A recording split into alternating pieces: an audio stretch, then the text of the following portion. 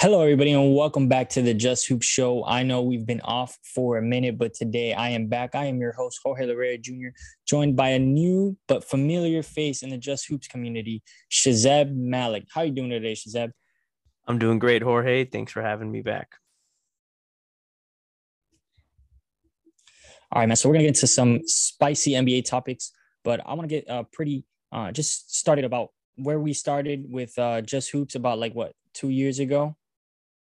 So Yeah, we're the original. This is the original Just Hoops cast. The original, I guess one would say Just Hoops show is right that's here. right. This is the original cast, Shazeb Malik. So for those of you that are to the newer show and don't know, this is Shazeb. He was part of this journey and everything. I've known him for a while, and yeah, we're gonna just talk basketball, do what we do best. So getting right into it, just give me, Shazeb, I want some of your predictions coming into this next season, maybe some of your hot takes, some players, teams that you think are gonna stand out, anything of that nature. Of course. Well, first I want to say thanks for bringing me back on, Jorge. Always happy to do it. Um, and yeah, this has been a minute in this journey, and bringing it back to basics. It's just hoops. That's the spirit of this show, and it's always been that spirit. But in the spirit of just hoops, my first I definitely have a couple predictions that I'll talk about throughout the episode. But firstly, I think that the Heat are going to bounce back big. I think that the Knicks, dare I say, are going to go top four, top three maybe.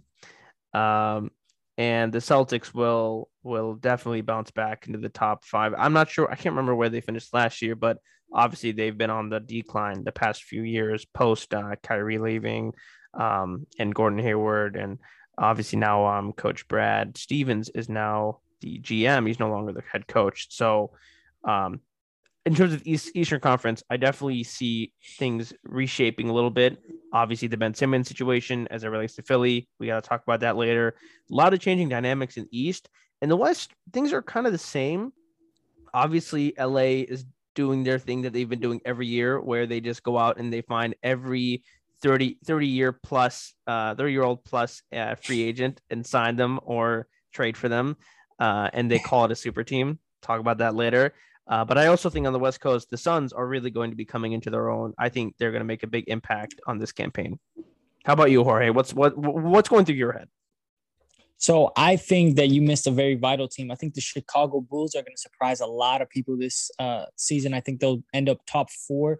I think they are. We'll talk about it a little bit later, but they're my underdogs in the playoffs. I think adding Lonzo Ball, a dynamic point guard who came in as pretty much a pass first, high IQ, Rajon Rondo like, then was traded to the New Orleans Pelicans and had to adjust to play more off the ball and being a shooter.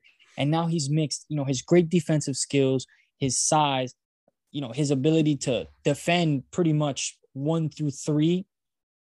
And also now he's about a 40% shooter before he got injured last year with the Pelicans. But throughout the season, both seasons in New Orleans, he averaged 37% from beyond. And now they have Nikola Vucevic, which they acquired last season. They've added DeMar DeRozan. And with Zach LaVine, I think they have a really, really good roster put together. I'm a big fan of Patrick. I'm going to butcher his name. No, I'm not. Patrick Williams. He's one of the young forwards that Chicago has. But I think they're going to make a lot of noise. If Philadelphia does keep Ben Simmons, I think they're going to be doing quite fantastic.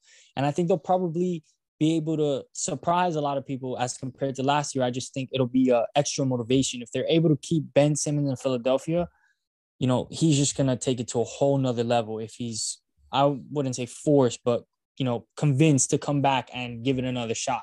And as far as the Western Conference, I think the Utah Jazz were a team that took a really bad step. I really thought when Kawhi Leonard went down in that series, if I'm not mistaken, was it game 5 or game 6 with the ACL? I really thought that Donovan Mitchell specifically would really step up in those games, and so would the rest of the troops, and you'll be able to rally in that series, go to the Western Conference Finals, and who knows what could have happened between the Jazz and the Suns, which is a series that I personally wanted to see. So it's going to be interesting to see those two teams.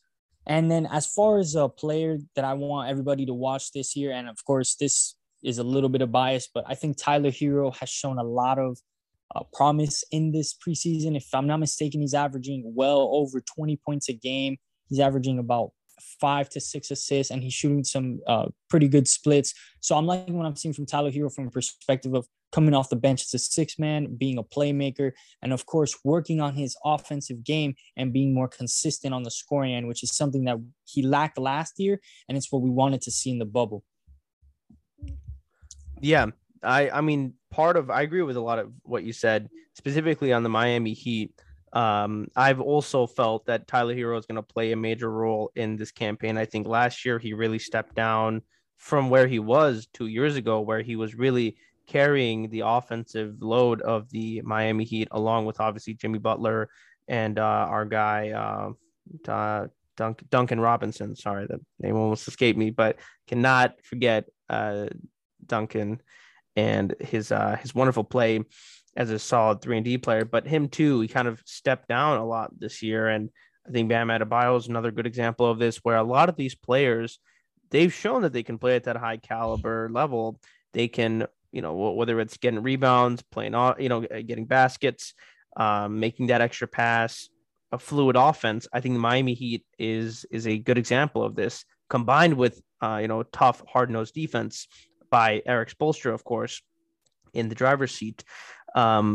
They have been a promising team, but the past year, they really did shit the bed to some extent.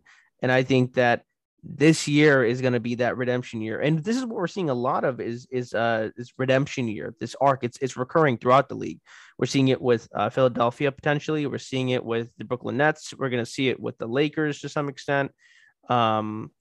We're going to see a lot of this, it's time to get back in blood. You know what I'm saying? Like that we're getting back in blood. That's, I guess, the recurring theme. That's what this year is about.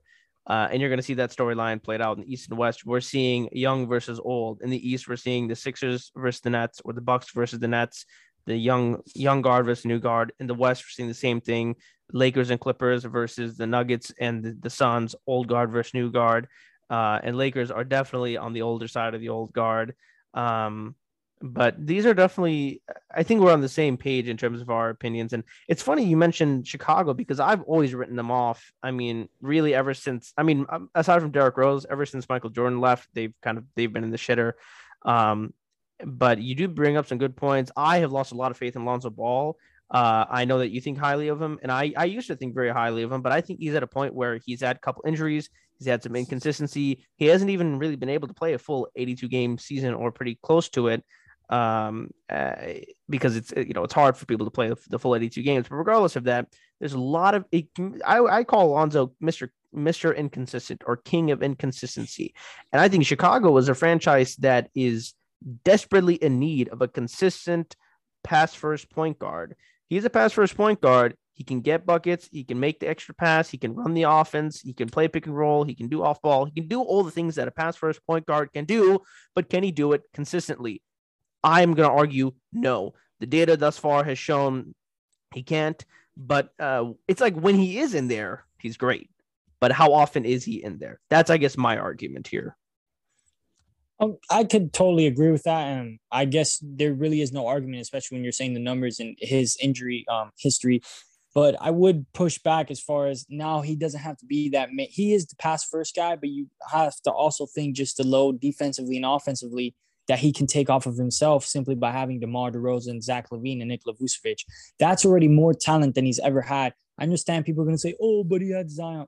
Zion is not as versatile as far as a skill set as a Nikola Vucevic, who you could say, yes, Zion Williamson is better than Nikola Vucevic. I could say Nikola Vucevic is more skilled and has more in the bag to offer than a Zion Williamson. That gives Lonzo Ball a lot to do off of pick and roll. He has a Zach LaVine next to him, and of course, DeMar DeRozan, who doesn't shoot a lot of threes. But the whole mix of how the four of them will fit in a lineup is obviously showing defensively that they will be extremely improved.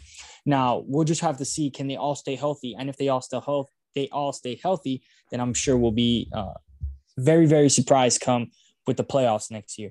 Moving on to our next topic, just give me a team from each conference that you think is gonna. So give me your Eastern Conference picture, Eastern Conference Finals, and your Western Conference Finals, and then obviously pick the two winners there, and then who's going to win the championship? Your prediction right now. I really feel that regardless of all the Kyrie stuff, which we'll talk about later, I think Brooklyn will be coming out of the Eastern Conference. And I think from the Western Conference, I'm going with LA, even though they have that ensemble of elderly citizens. I still think that experience is going to help them. On the East, like I said, totally different picture from last year. A lot of different players have been moving around. Kemba Walker to the Knicks, Dennis Schroeder to the Celtics. Both definitely good additions to the team. Not great superstar caliber, additions, but still great, solid role players or sixth men or second, third cast members that are going to help them in their pursuit of the Larry O'Brien Trophy this year. Additionally, we have the Heat planning to come back. We have, Trae Young has been hungry, will always be hungry. I think, but aside from all that, I think that a healthy Brooklyn Nets team, James Harden, Kevin Durant, Kyrie Irving, that's all you need to know. As long as they're able to play healthy and consistently, they're getting out of the East. I would argue the main reason why they didn't get out of the East is one, because of James Harden's hamstring issues, two, because of Kyrie Irving's inconsistencies, both physical and spiritual, and Kevin Durant having to kind of take on the bigger load against a guy like Giannis, against a powerhouse like Milwaukee, with a very big lineup, including obviously Jrue Holiday. Remind me, does Eric Bledsoe, he played for the Bucks this year, did he? No, he got traded before, and then That's Jrue what Holiday had been replaced. Bledsoe was on a different team, the Pelicans, and then he got traded somewhere else. That's right. Time. Yeah, I forgot. I was going to mention him, but I remember he's the one that secured the trade for Jrue Holiday. And I remember when this had happened, we had chatted about it a little bit that, Milwaukee is really trying to go big on the offensive end, especially from the guard position, which is totally going to outmatch anyone from Brooklyn side. And that's one thing we saw a lot of is we saw the guards out rebounding some of the forwards and the guards, and Jrue Holiday was really getting, I mean, even the last play of I think it was the game 7, it was Jrue Holiday cutting to the rim or, getting into the post. And that's why I think that, all that stuff is great, but you put Kyrie in there, you put James Harden in there, you get them healthy. Jrue Holiday is not having the game that he is having. Giannis will perform, but I would argue that he would probably shit the bed because of the ante, and I guess the circumstance of saying, well, they got KD, they've got Kyrie, they've got James Harden, they're in sync, they're ready to roll. There's no way that Giannis will be able to take them on all by himself, and he'll probably fall just like he did 2 years ago against Miami. So that's why I argue for Brooklyn coming in. And I think also a lot of the Sixers inconsistencies are going to be there. Sure, Phil, if Ben Simmons is to return, he'll probably play great. But I think come playoff time, he's going to do the same thing he did last year. The chair is going to be pulled from under him. I would say Brooklyn is the consistent. I mean, hey, Vegas has been saying Brooklyn, so I'm going with Vegas. What Vegas is saying, but that all aside, the numbers are behind Brooklyn.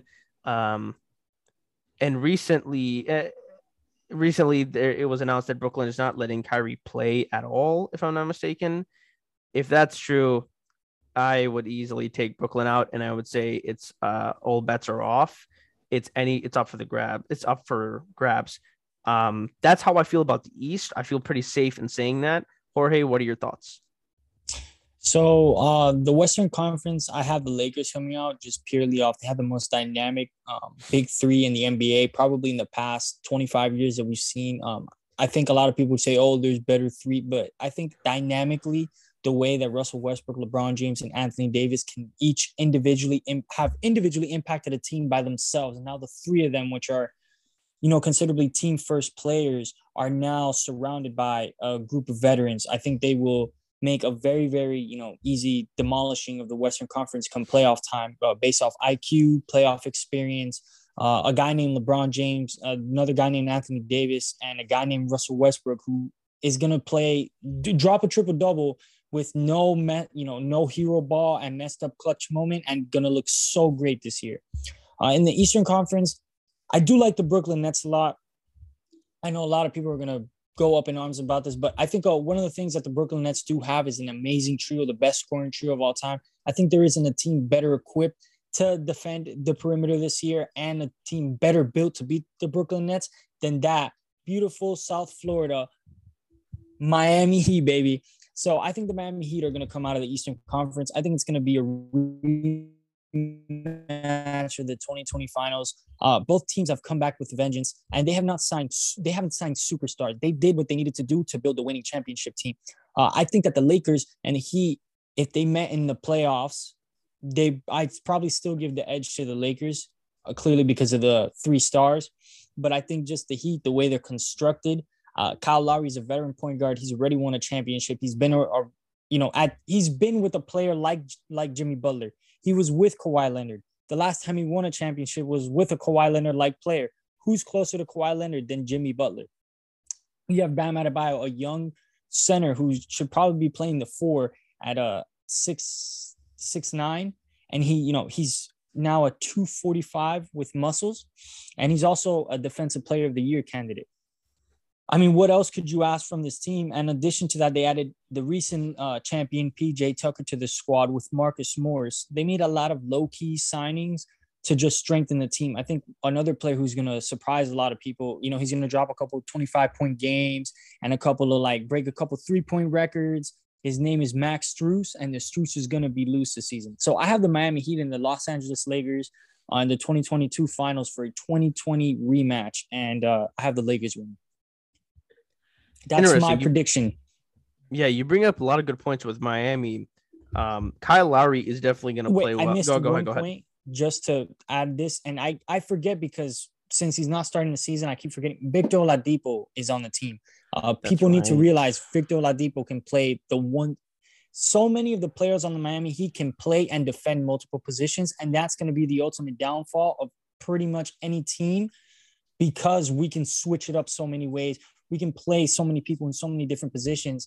I think that's the versatility that Miami has, the Heat culture, Eric Spoelstra, Pat Riley. We're going to be a problem for any team that we play. In a 7-game series, nobody's built for a 7-game series like we are, other than the Los Angeles Lakers. Right. That's a very good point. And I really like how you said that they got a lot of low-key signings. I think there's 2 ways you can go about free agency and pursuing the chip. You can either try to land as many these superstar signings like Brooklyn did and have at least a mediocre average supporting cast, or you can do something like Miami where these are kind of like more average players, but you have more players. It's kind of like, do you want to do more reps or more sets? And obviously Brooklyn is out here doing 3. They want 3 big reps, whereas Miami wants to do the same number of reps, but plenty more sets. I don't know if that makes any sense, but I think they're trying to go more deep with their roster, and that's reflected in the choices of Victor Oladipo and Kyle Lowry and now PJ Tucker already being added to the nice young nucleus of Duncan Robinson, Jimmy Butler, Tyler Hero, and Bam Adebayo and Chris Dunn. Not Chris Dunn. He doesn't. Kendrick Nunn is with the Lakers now. Sorry, yeah, that's right. Because Kendrick Nunn, Kendrick Nunn is in LA now. Goran, I believe Goran is still with Miami. No, he was included in the Kyle Lowry deal with Precious Achiuwa. Yeah, the Miami Heat have a really, really deep team. That's why I was saying that a multitude of positions: Victor Oladipo, Tyler Hero, Jimmy Butler. I like this retooled roster way more than last year's roster, personally. 1,000 times. You know me, I'm a very big defensive person. I think that defense wins championships. Shout out to Chris Mullin. He said it best. It starts on the defensive end, and that's what I think that Brooklyn is lacking is the depth. I think every team is lacking depth except for, of course, the Los Angeles Lakers, who signed everybody and their mother on a minimum deal. But that's what you have to do. I think the Lakers and the Heat did it the best way. And the funny part is they both lost in the first round where were ridiculed all offseason. And they arguably were the 2 teams that improved themselves the best. Because if you consider Brooklyn, they re-signed Blake Griffin. Okay. They got Paul Millsap. Okay. Who else did they get? That's about it. And Cam Thomas, that they got the new rookie they signed. That's fine. Wait till the season comes, like, so it's Mm. just a thing of the two teams that retooled the most were the two teams that were ridiculed and knocked out. And also the two teams that most recently made the finals, other than obviously the Bucks and the Suns, Right, who right. That also retooled perfectly. Oh yeah, of course. That's a really good point because oftentimes when a team that has been in the finals does not return, when the incumbent loses the race, there's a lot of retooling, rethinking, and hard decisions to be made. And I agree. I think Miami did a way better job of it than LA, but I want to get your thoughts on LA and like I think it's very corny what they do every year. They just resign or trade for the same guys, and they're all 30. Like it's like the same group of like Dwight Howard, JaVale McGee, Rajon Rondo, LeBron, AD, Kuzma, maybe. And like it's just this like same team, but the players will spend a year in another team and then come back. Um, I think Russell Westbrook is different because he is a guy who has needed a good supporting cast. Um, so that he's not just doing the losing triple double where he has the 30-10-10, but he loses the game by 30. Instead, he's gonna have guys like I just can't believe it. He's gonna have guys like LeBron and AD to back him up. Shit, like that's gonna be a very hard offense to defend. If you look at the Los Angeles Lakers, up and down, of course, Anthony Davis is a person you can put on any team. He's gonna bolster their chances of winning a championship by a lot. So Anthony Davis, of course, I've always said is the most important piece, but this year he's not the most important piece because he's going to have the ball much less now that Russ is on the team. And if you look at the team, players like Carmelo Anthony, Trevor Ariza, Kent Bazemore, you have players like Wayne Ellington. When he gets healthy again, Taylor Horton-Tucker, Malik Monk, Kendrick Nunn, and that's about it. So I'm talking about just guards and stuff. Those players, and Wesley Matthews. What those players all have in Right. common is that they can space the floor and they can shoot. Dwight Howard, DeAndre Jordan, and JaVale McGee. No, JaVale McGee signed with the Suns, but Right. yeah. So it's DeAndre Jordan, Dwight Howard, and Anthony Davis. So that's kind of the same. Damn. They have a roster similar to the 2020 roster, where they had a lot of bigs to rebound. What they were able to do with Miami, which is the problem that I think we won't run into this year if we were to face them in the finals again, is we finally have consistent bigs that could either come off the bench at some point to neutralize just the rebounding difference. Because the thing that people need to realize is not just Dwight Howard and DeAndre Jordan grabbing rebounds. It's that they're excellent at grabbing and kicking back out. They're used to that. Right. So now you're not just kicking back out to some, 30-year-old veterans. We're talking about Carmelo Anthony, Ariza. We're talking about Wayne Ellington, snipers. Wesley Matthews, a sniper. Malik Monk, Malik Monk, he has a bunch of games where he scores 30-something points. So I think he had like 12 30-point games. If he gave the Lakers 7 of them in the playoffs, how many games is that you win? Kendrick Nunn is another streaky scorer. So I think that they build an excellent roster for what they want to do, which is win a championship. And that's why they're all on one-year deals. They're all just chipping in. LeBron James is getting older, and I think they're playing it year by year. I think that the Los Angeles Lakers are thinking to themselves, when is LeBron just going to – when's the day that he just drops? So what we're going to do is we're going to sign everybody around him 1 year. So it's not like, one, they don't have the money. Now they don't have the money because Davis and Westbrook and LeBron take up like 90-something% of the money, which is why they're all signed to minimum deals. It's a win now situation. And I think it's a smart move. The thing is what's going to happen when all these players there's not, where's the ego? Like, is everybody going to be able to drop their ego to win this championship? Because I know in the Miami Heat locker room, that's going to happen.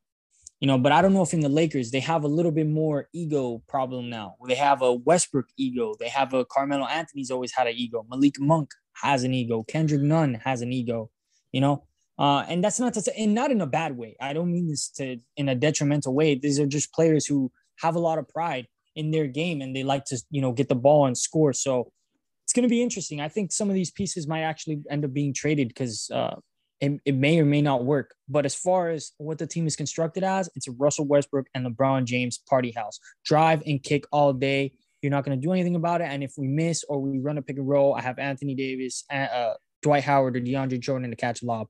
And when he comes back from injury and LeBron gets off the court, I'm now throwing Taylor Horton-Tucker, who's looking like a fantastic 3-and-D player. Damn, they're good. Yeah, no, they're full deep, of bucket getters.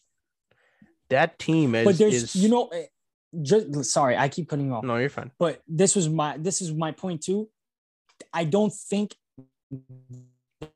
that they're as deep with Miami as far as we can throw more defenders than they can. And while you have the bucket getters, they're still not superstars. So I just have to throw the stopper at you. It's not a LeBron. Malik Monk isn't LeBron. I'm throwing PJ Tucker. I don't even have to do that. I'm throwing Duncan Robinson on Malik Monk, like things like that. So there's also that part. There's not a lot of defense on the Lakers roster. That's a really good point. And a perimeter perspective too. There's a lack of defense, and there's also a lack of consistent offense on the Lakers side, meaning that if you put a guy like Duncan Robinson or Tyler Hero or Victor Oladipo on Malik Monk or was the THT Melo even, you're gonna stop him easily, and that's very problematic for the Lakers team, because obviously they're going to have Russell and LeBron, playing at that high level, but it can't just be the Russell LeBron show. I know you mentioned that it is going to be, and I agree, they're going to be doing a majority of the ball handling and the baskets. But this is the issue that they've faced in the past, where they build the team around LeBron, they build the team around AD, or they build the team, whatever it may be. And then AD goes down, they're screwed. Or LeBron goes down, their first year, they don't even make the playoffs. Obviously, different scenarios. But at the same time, this rings true. If you build the team around 2 or 3 superstars, rather than a deeper bench like Miami, sure, you're taking a big risk here, and it might pay off. But at the same time, if one of those people go down, no one's going to step up to fill Russ Westbrook's shoes. No, like Malik Monk, you think Malik Monk's going to do that? No. Whereas with Miami, if Jimmy Butler goes down, Vic Oladipo and Kyle Lowry will be able to step up to take on that load. Obviously, they're not going to match Jimmy Butler's intensity, but they can pick up that scoring load, that 15, 20, whatever points a game it is, getting those rebounds, playing through the offense. I can easily see Kyle Lowry and Vic Oladipo as a dynamic backcourt to make up for, say, Jimmy Butler has to step out. You cannot say the same for LA. If LeBron goes down, they're done. If Russell Westbrook goes down, they might be done. If AD goes down, they're definitely done. That's my argument. It's like a house of cards, right? That's how I view Lakers and a lot of these super teams.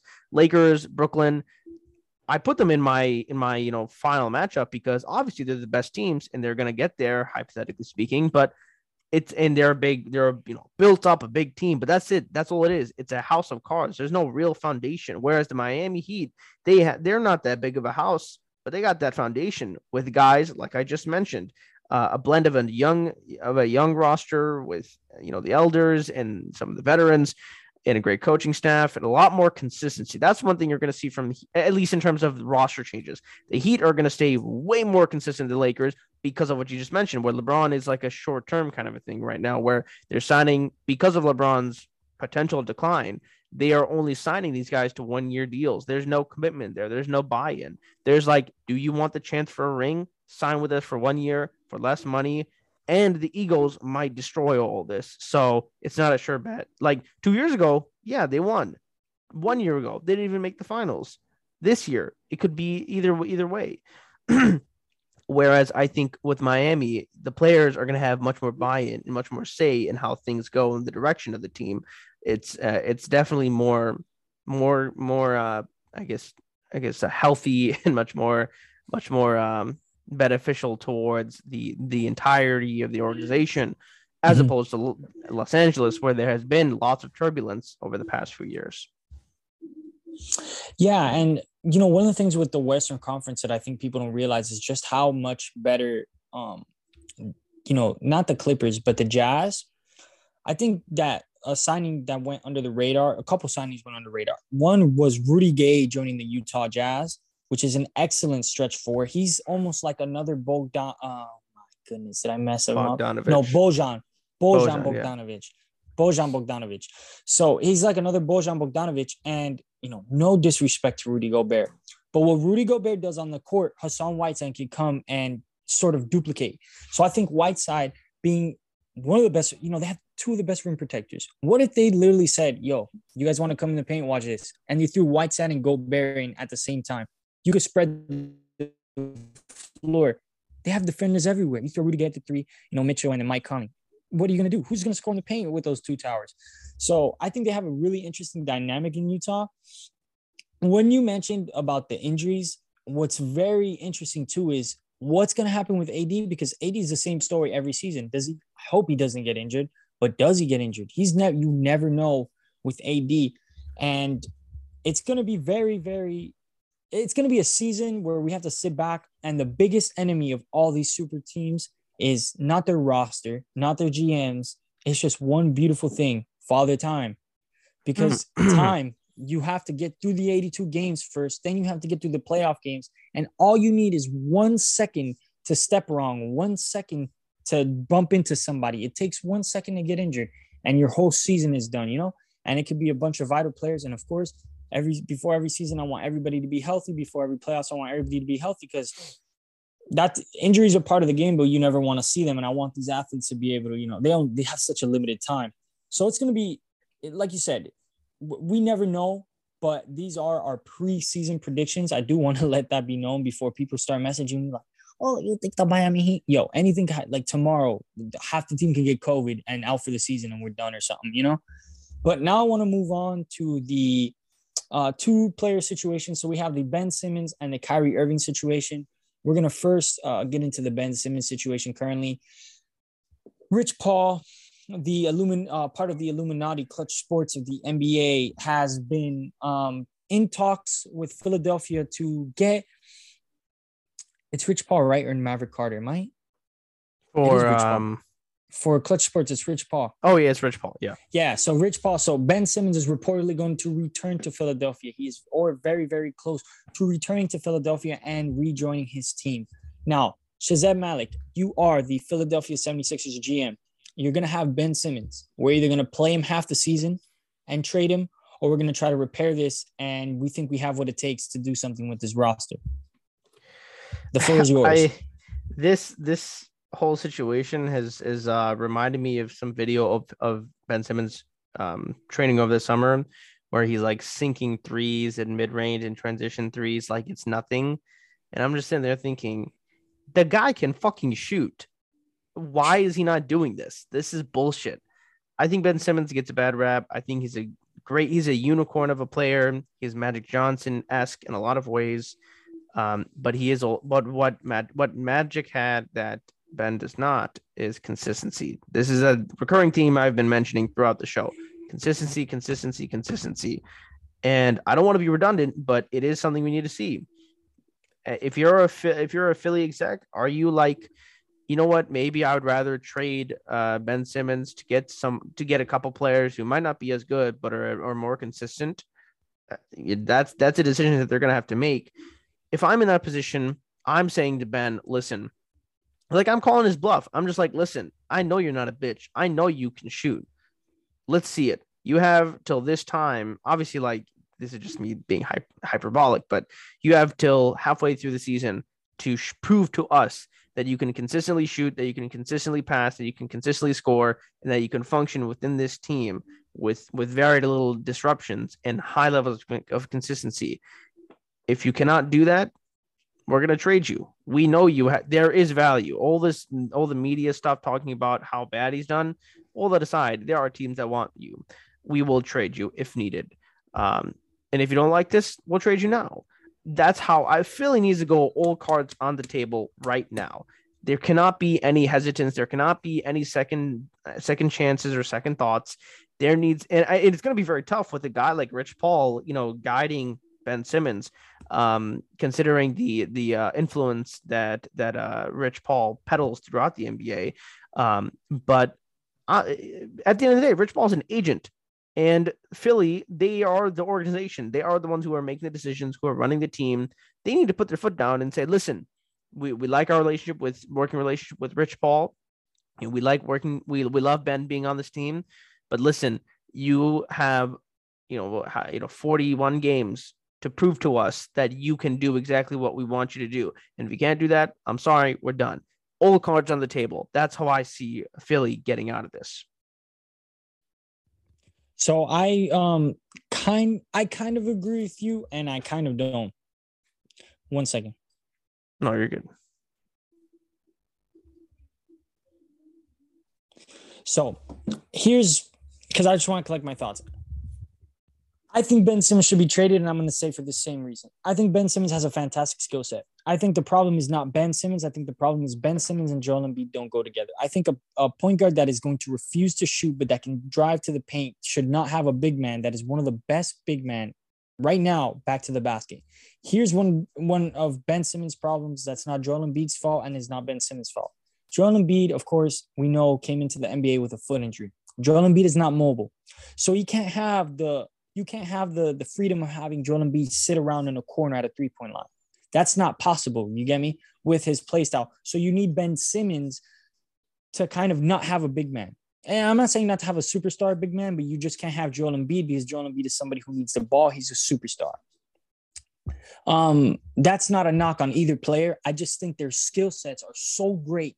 And defensively, I mean, oh my goodness, Ben Simmons and Joel Embiid defensively together is fantastic, and any team would like to have that. But offensively, spacing doesn't work.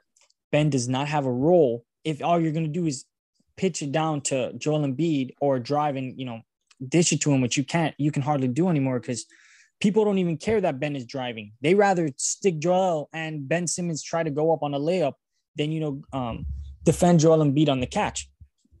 Then let Joel Embiid catch and dunk.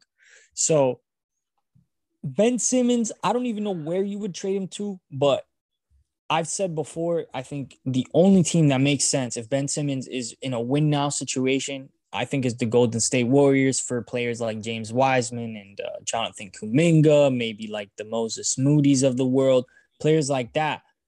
But, that's about it because there's just 4 years left on the contract. The trade value isn't that high.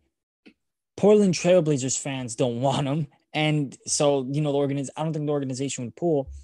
And he's in a tricky situation. What do you do with a point guard that can but refuses to shoot? What do you do with that point guard that is also a defensive player of the year caliber, top 3? I think he was defensive player of the year. So my defensive player of the year for last year, Ben Simmons, can guard 1 to 5, is a playmaker, 6'10", and runs like a bulldozer down the court, can bully any point guard down in the post, yet averages 14 points a game. There's more greatness in Ben Simmons. I think if you put him in his own team, I think a situation that he's not going to want, but I think works. I think Colin Sexton is unhappy. I think Colin Sexton, Ben Simmons deal with a couple picks here and there. And I think in Cleveland would be a fantastic place for him to restart, but he wants to go to Cali.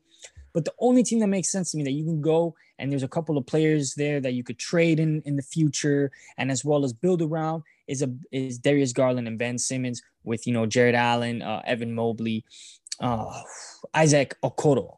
Yeah, I don't want to mess up his name. But those young gentlemen. So that's really the only deal that makes sense. But then it all comes down to Ben Simmons is one of the top point guards in the NBA, no matter what. Skill set alone. So that's what I'm saying. Difficult situation. That is reflected in his market value. I agree with some of the things you said, but yeah, it's gonna be interesting to see how things